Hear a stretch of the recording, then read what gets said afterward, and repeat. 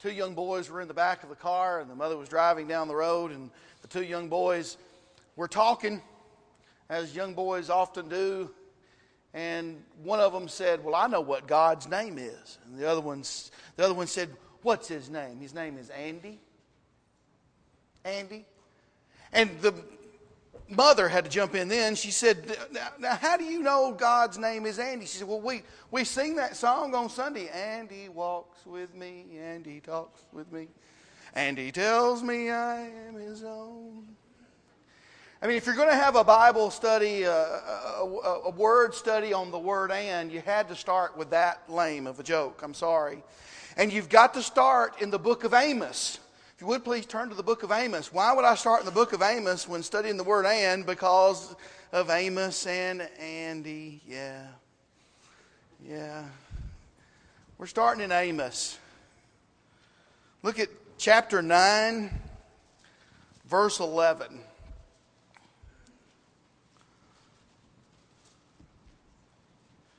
"On that day I will raise up the tabernacle of David, which has fallen down, and repair its damages.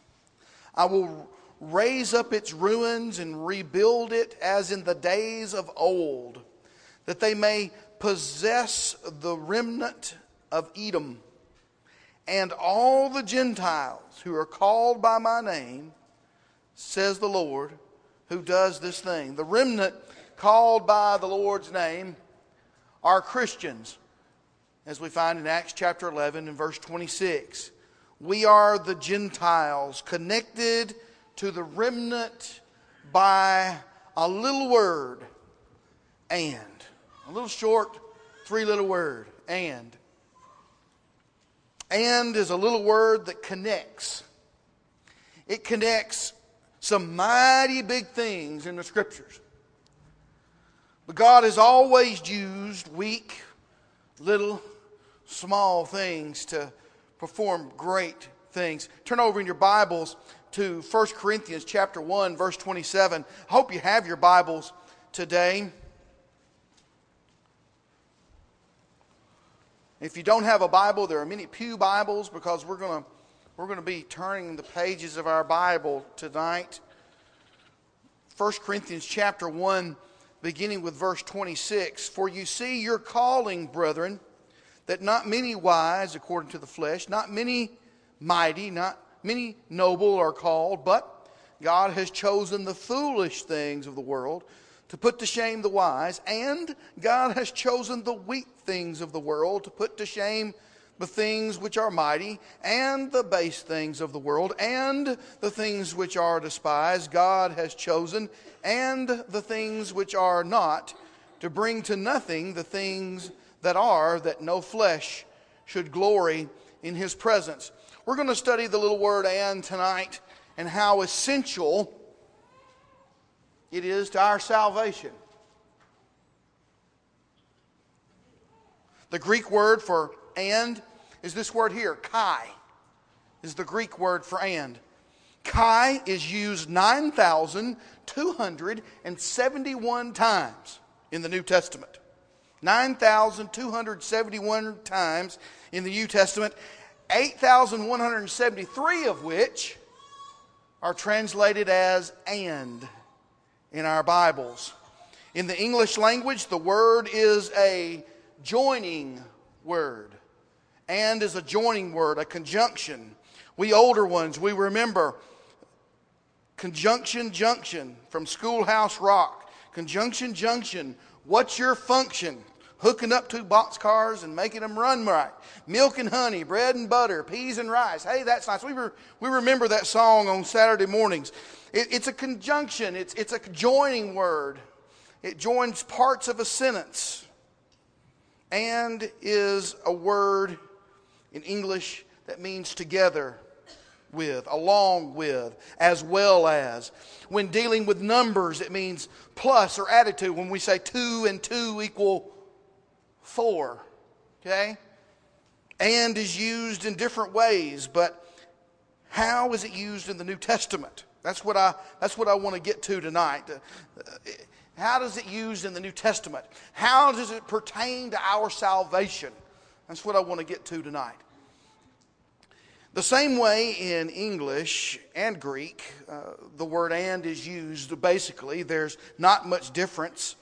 In the passage I just read in 1 Corinthians chapter 1, beginning with verse 26, in our passage today, kai, and, is used to connect clauses and sentences and single words or terms. Look at it again. Look at this. Verse 27, but God has chosen the foolish things of the world to put to shame the wise, and God has chosen the weak things. Verse 28, and the base things, and the things which are despised, and the things which are not. It's used 4 times here to connect the idea that God, powerful as He is, uses weak things. And this idea could not come across without the word and being involved. As I've said, and is used to connect single words or terms. Look in your Bibles to Matthew chapter 16. Matthew chapter 16. We're going to look at some different ways that and is used in the New Testament, and I want you to understand that I am building a case. Okay? I'm building a case for how and is used for our salvation. Okay? Let's look at it. Matthew chapter 16, beginning with verse 1. Then the Pharisees and Sadducees came, and testing him, asked that he would show them a sign from heaven. And connects the single terms of Pharisee and Sadducee, and also the clause in the sentence as well. And in the New Testament logically links statement to statement, says Thayer's Greek English lexicon of the New Testament. Let me say that again. And in the New Testament logically links statement to statement, says Thayer's Greek English lexicon in the New Testament. And joins affirmative and negative statements as well. Look at Luke chapter 3, verse 14. Luke chapter 3. John the Baptizer is preaching to the people. The people are asking what they should do to repent. Notice he told different ones different things, but that all of them, verse 21, were supposed to be baptized. But look at what John told the soldiers in verse 14. Likewise, the soldiers asked him, saying, and what shall we do? So he said to them, do not intimidate anyone or accuse falsely, and be content with your wages. Don't do this. Do this is basically what John said, and connects the negative and the positive statements together so that they make sense. The soldiers couldn't say, well, we won't intimidate anybody, but we're not going to be content with our wages. No, it was just as forceful to be content as it was to not intimidate. And that's connected by that word and. Everything that John told them they should do. And we understand that because the word and is used there. It connects the two. Another way kai or and is used is that of repetition. Look at Romans chapter 11 verse 33. A repetition indicates that two things, one takes place no less than the other. Of two things, one takes place no less than the other. Romans chapter 11 verse 33.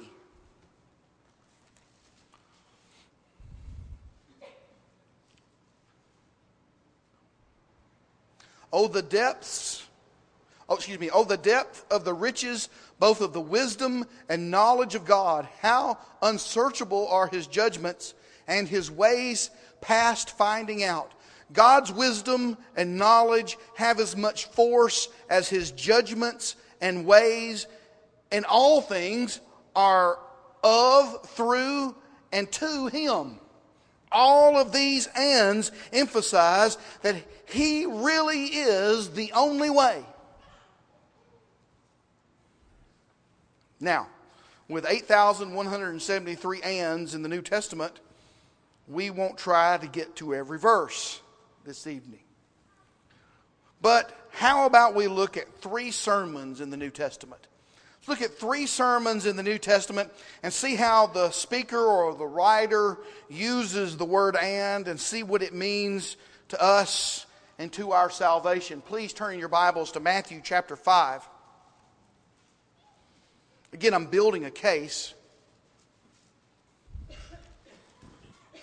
Here we find Jesus teaching on the mountain to the multitudes. So from chapter 5 through chapter 7, we have what we call the Sermon on the Mount. And let's see how Jesus joins or connects in this great sermon. The Beatitudes are beautiful. And in verse 6 it says, "Blessed are those who hunger and thirst for righteousness." Jesus joins hunger and thirst, not for food or water, but for righteousness. Hungering and thirsting for righteous. Have you ever hungered and thirsted to be right? Have you ever really wanted to be that right? To be that right with God? If you are, it says, verse 11, "You'll be persecuted. Blessed are you when they revile and persecute you and say all kinds of evil against you falsely for my sake." You'll be reviled or verbally abused. You'll be persecuted and have evil things said about you. But look how "and" is used. You won't be blessed if you are lied on in your job. You won't be blessed if you're verbally abused by a customer or unfairly treated in a business deal. That's not what it says. You're blessed, and makes you understand this, you're blessed when you're treated bad for Jesus' sake.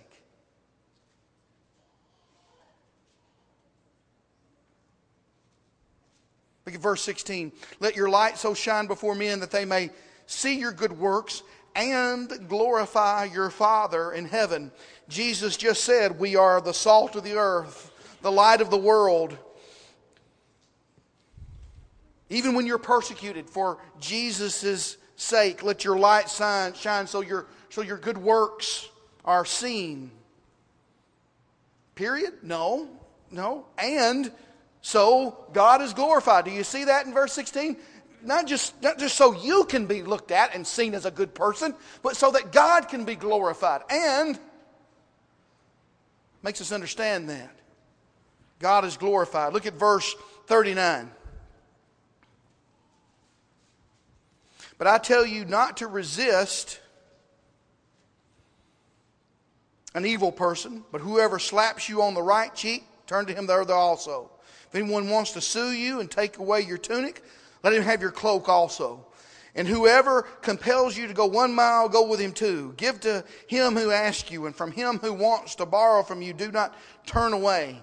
You have heard that it was said, you shall love your neighbor and hate your enemy. But I say to you, love your enemies, bless those who curse you, do good to those who hate you, and pray for those who spitefully use you and persecute you, that you may be sons of your Father in heaven. For he makes his sun rise on the evil and on the good, and sends rain on the just and on the unjust." Bless, do good, pray, and ties all of these together. But, chapter 6, verse 1, "Take heed that you do not do your charitable deeds before men to be seen by them, otherwise you have no reward from your Father in heaven." Do your good in secret, without promise and praise of men. Verse 4, "That your charitable deeds may be in secret, and your Father who sees in secret will himself reward you openly." Jesus repeats this when he teaches how to pray. Verse 6, "But you, when you pray, go into your room, and when you have shut your door, pray to your Father who is in the secret place, and your Father who sees in secret will reward you openly. Notice the "and" has done more than just connect words. It's connected us to blessings. It's connected us to people. It's connected us to God through prayer. Notice verse 24, chapter 6. No one can serve two masters, for either he will hate the one and love the other, or else he will be loyal to the one and despise the other. You cannot serve God and mammon. And sets us up here and gives us a choice. God or stuff. You got a choice in this world, God or stuff. We can't serve both. And sets apart who can serve. And Jesus teaches not to worry so much about our stuff here in this passage. But he reiterates, look at verse 33, but seek first the kingdom of God and his righteousness, and all these things shall be added to you. God knows you need stuff. God knows you need stuff. And if you put him first, you'll get the stuff you need. Notice chapter 7, verse 24. Therefore, whoever hears these sayings of mine and does them, I will liken him to a wise man who builds his house on the rock. And the rain descended, the floods came, and the winds blew and beat on that house, and it did not fall, for it was founded on the rock. But everyone who hears these sayings of mine and does not do them will be like a foolish man who built his house on the sand. And the rain descended, and the floods came, and the winds blew and beat on that house, and it fell, and great was its fall. Jesus makes a statement and connects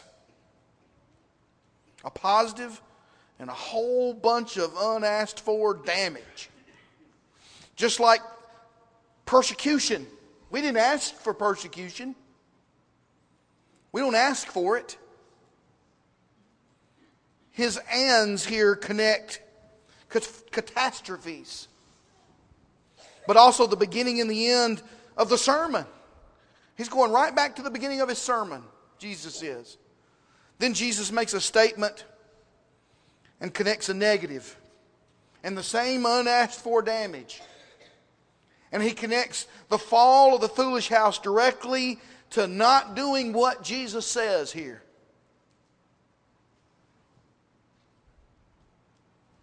Fast forward in Jesus' life. He's telling his disciples, John chapter 14, verse 26, when I leave, the Holy Spirit will come and he will tell you and remind you of what I said. And Jesus reminds the apostles again in Acts chapter 1 verse 8 that the Holy Spirit will come with power and they will be a witness. Turn over to Acts chapter 2. Acts chapter 2 verse 1, this is exactly what happens. The Holy Spirit comes upon them. Let's read that. When the day of Pentecost had fully come, they were all with one accord in one place, and suddenly there came a sound from heaven as of a rushing mighty wind, and it filled the whole house where they were sitting. Then there appeared to them divided tongues as of fire, and one sat upon each of them, and they were all filled with the Holy Spirit, and began to speak with other tongues as the Spirit gave them utterance. The Holy Spirit came with power upon the apostles. Luke, the writer of Acts, he uses the word and. Notice all the ands. Look at verse 5. And there were dwelling in Jerusalem Jews, devout men from every nation under heaven. And when this sound occurred, the multitude came together and were confused because everyone heard them speak in his own language. Then they were all amazed and marveled, saying to one another, Look, are not all those who speak Galileans? And how is it that we hear each in our own language in which we were born? Parthians and Medes and Elamites, those dwelling in Mesopotamia, Judea and Cappadocia, Pontus and Asia, Phrygia and Pamphylia, Egypt and the parts of Libya, joining Cyrene, visitors from Rome, both Jews and proselytes, Cretans and Arabs. We hear them speaking in our own tongues the wonderful words of God. So they were all amazed and perplexed, saying to one another, whatever could this mean? Notice the surprise. That's another way that and is used. Verse 2. Look at verse 2. And suddenly, and sets up a surprise. And suddenly, there came a sound from heaven.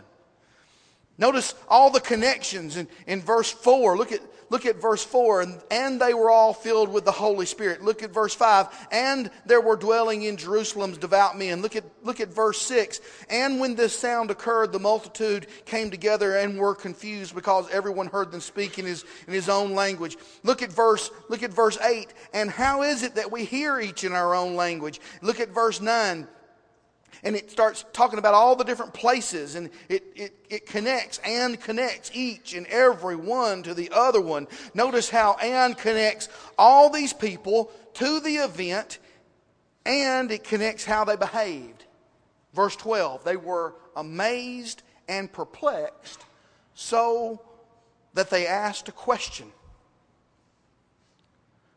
Peter proceeds to preach to them. Peter preaches the death, Acts 2:23. The burial, Acts 2:29.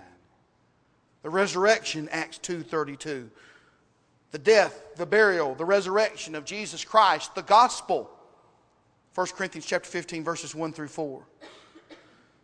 Notice, and connects their heart to what was said. Notice this, verse 37. Now when they heard this, they were cut to the heart, and they said to Peter and the rest of the apostles, men and brethren, what shall we do? And connects their heart to what they said. They went from amazed and perplexed to cut to the heart. So they ask another question.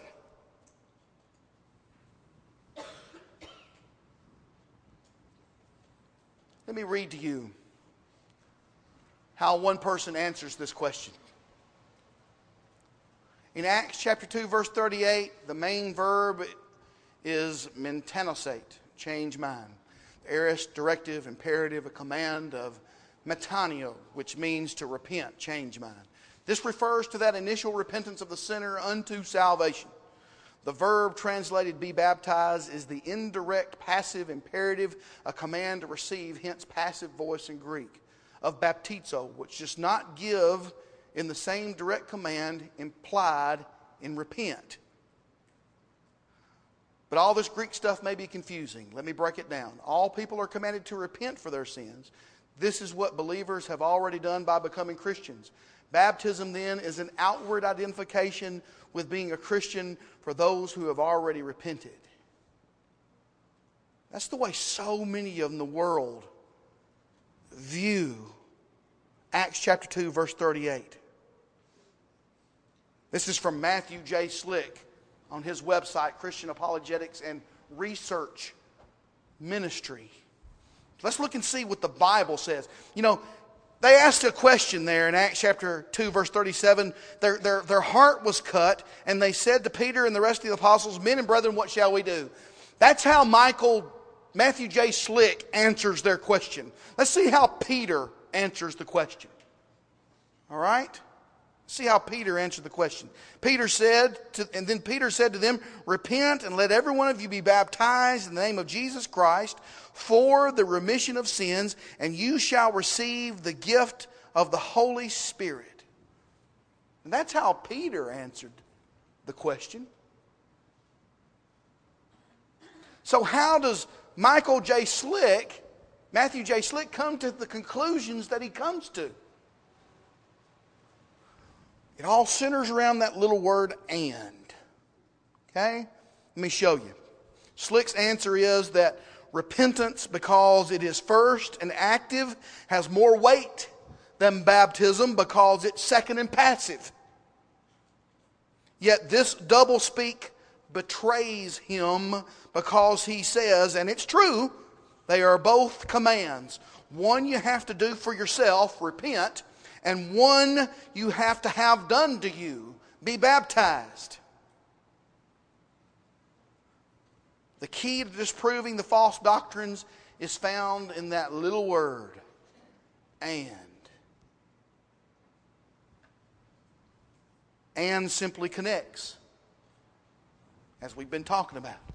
And simply joins words, numbers, notions, clauses, sentences. Here we have an active command, repent, and the passive command, be baptized, joined forever, because God's word will not pass away. Everyone is commanded to repent and let somebody baptize them. Why? So your sins can be forgiven.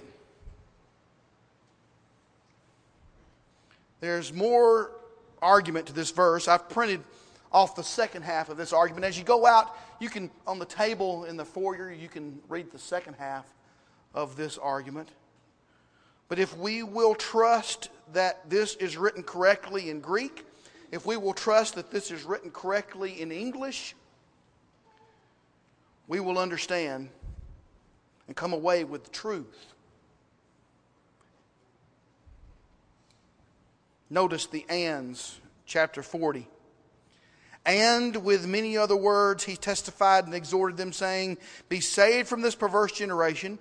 Then those who gladly received his word were baptized, and that day about 3,000 souls were added to them, and they continued steadfastly in the apostles' doctrine and fellowship, in the breaking of bread and in prayers. Then fear came upon every soul, and many wonders and signs were done through the apostles. Now all who believed were together and had all things in common, and sold their possessions and goods and divided them among all as any had need. So continuing daily with one accord in the temple and breaking bread from house to house, they ate their food with gladness and simplicity of heart, praising God and having favor with all the people. And the Lord added to the church daily those who were being saved. And ever the connector connects verse 47 to verse 48. Verse 38. Those being saved, repented, and were baptized. Look at all that it connects. It connects their whole relationship with each other. It connects their whole relationship with obedience. It connects their whole relationship with God. All connected by a little word. So, we see that the word and in Matthew chapter 5,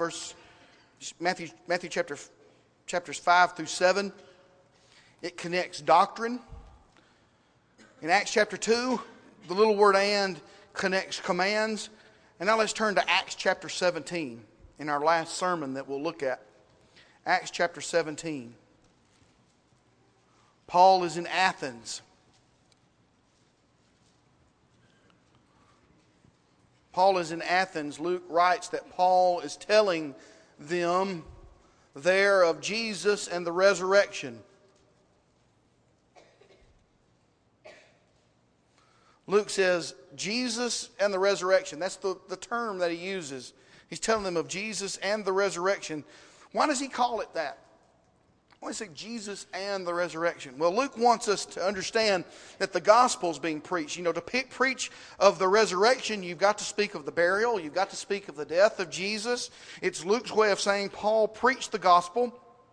And notice Paul's sermon. It begins in verse 22, and how he uses and to connect great concepts and relate them to each other. Notice the connections. Begin with verse 22. And Paul stood in the midst of the Areopagus and said, Men of Athens, I perceive that in all things you are religious. For as I was passing through and considering the objects of your worship, I even found an altar with this inscription, To the unknown God. Therefore, the one whom you worship without knowing him, I proclaim to you, God who made the world and everything in it, since he is Lord of heaven and earth, does not dwell in temples made with hands, nor is he worshipped with men's hands as though he needed anything, since he gives to all life, breath, and all things. And he has made from one blood every nation of men to dwell on the face of the earth, and has determined their pre-appointed times and the boundaries of their dwellings, so that they should seek the Lord in the hope that they might grope for him and find him, though he is not far from each of us. For in him we live and move and have our being. Also, as some of your own poets have said, for we are also his offspring. Therefore, since we are the offspring of God, we ought not to think that that the divine nature is like gold or silver, something to be shaped by art and man's devising. Truly, these times of ignorance God overlooked, but now commands all men everywhere to repent, because he has appointed a day on which he will judge the world in righteousness by the man whom he has ordained. He has given assurance of this to all by raising him from the dead. Now, Paul here in verse 32, he speaks of the resurrection. Look here. And when they heard of the resurrection of the dead, some mocked, while others said, we will hear you again on this matter. So Paul departed from among them. However, some men joined him and believed, among them Dionysius the Areopagite, a woman named Damaris, and others with them. And starts the sentence there in verse 32 and connects what Paul spoke about and the three different reactions that Paul got. Some mocked, says in verse 32. Jesus said we'd be blessed if we were persecuted for his sake. Some mocked, some said we'll hear you again, and some believed. This is a first step to salvation, believing. Once you've heard the death, the burial, and the resurrection of Jesus Christ, you will believe or you will not believe. Notice how "and" connects the reactions to the message. Some mocked. Some said, oh, I'll hear it again. Some said, I believe. Notice how "and" is important to salvation. Turn your Bibles, our last verse, Mark chapter 16.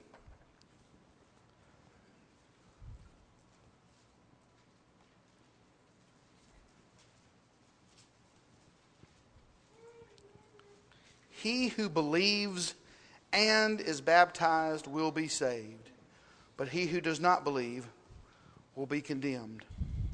It's those who believe and are baptized who will be saved. If you mock the gospel, as they did in Acts, you don't believe, and you will be condemned. If you say, well, I'll hear you again on the matter, well, you don't believe. You don't believe enough to obey. Baptism would just get you wet if you don't believe. But he who believes and is baptized will be saved. This "and," this connector, this conjunction, and it connects belief and baptism. It gives equal weight to both. And can connect your belief and your baptism. Where do you and belief stand? Where do you and belief stand? Do you believe that Jesus Christ is the Son of God? Just answer in your own mind. Do you believe that Jesus Christ is the Son of God?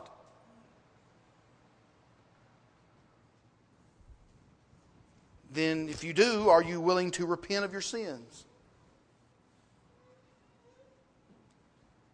Are you willing to quit sinning like you've been sinning? That's what it means. And turn to God. Turn and live a life that God wants you to live, not the way you've been living. Well, if you're willing to do that, are you willing to confess? Are you willing to stand up in front of others and say, I believe that Jesus Christ is the Son of God?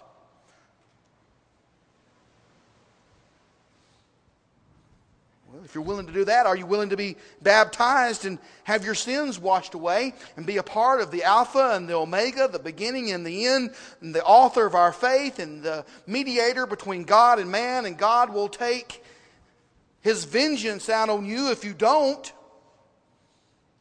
But if you do, He will be your God and you will be His people, and God will come to you and make His home with you, and you will be saved.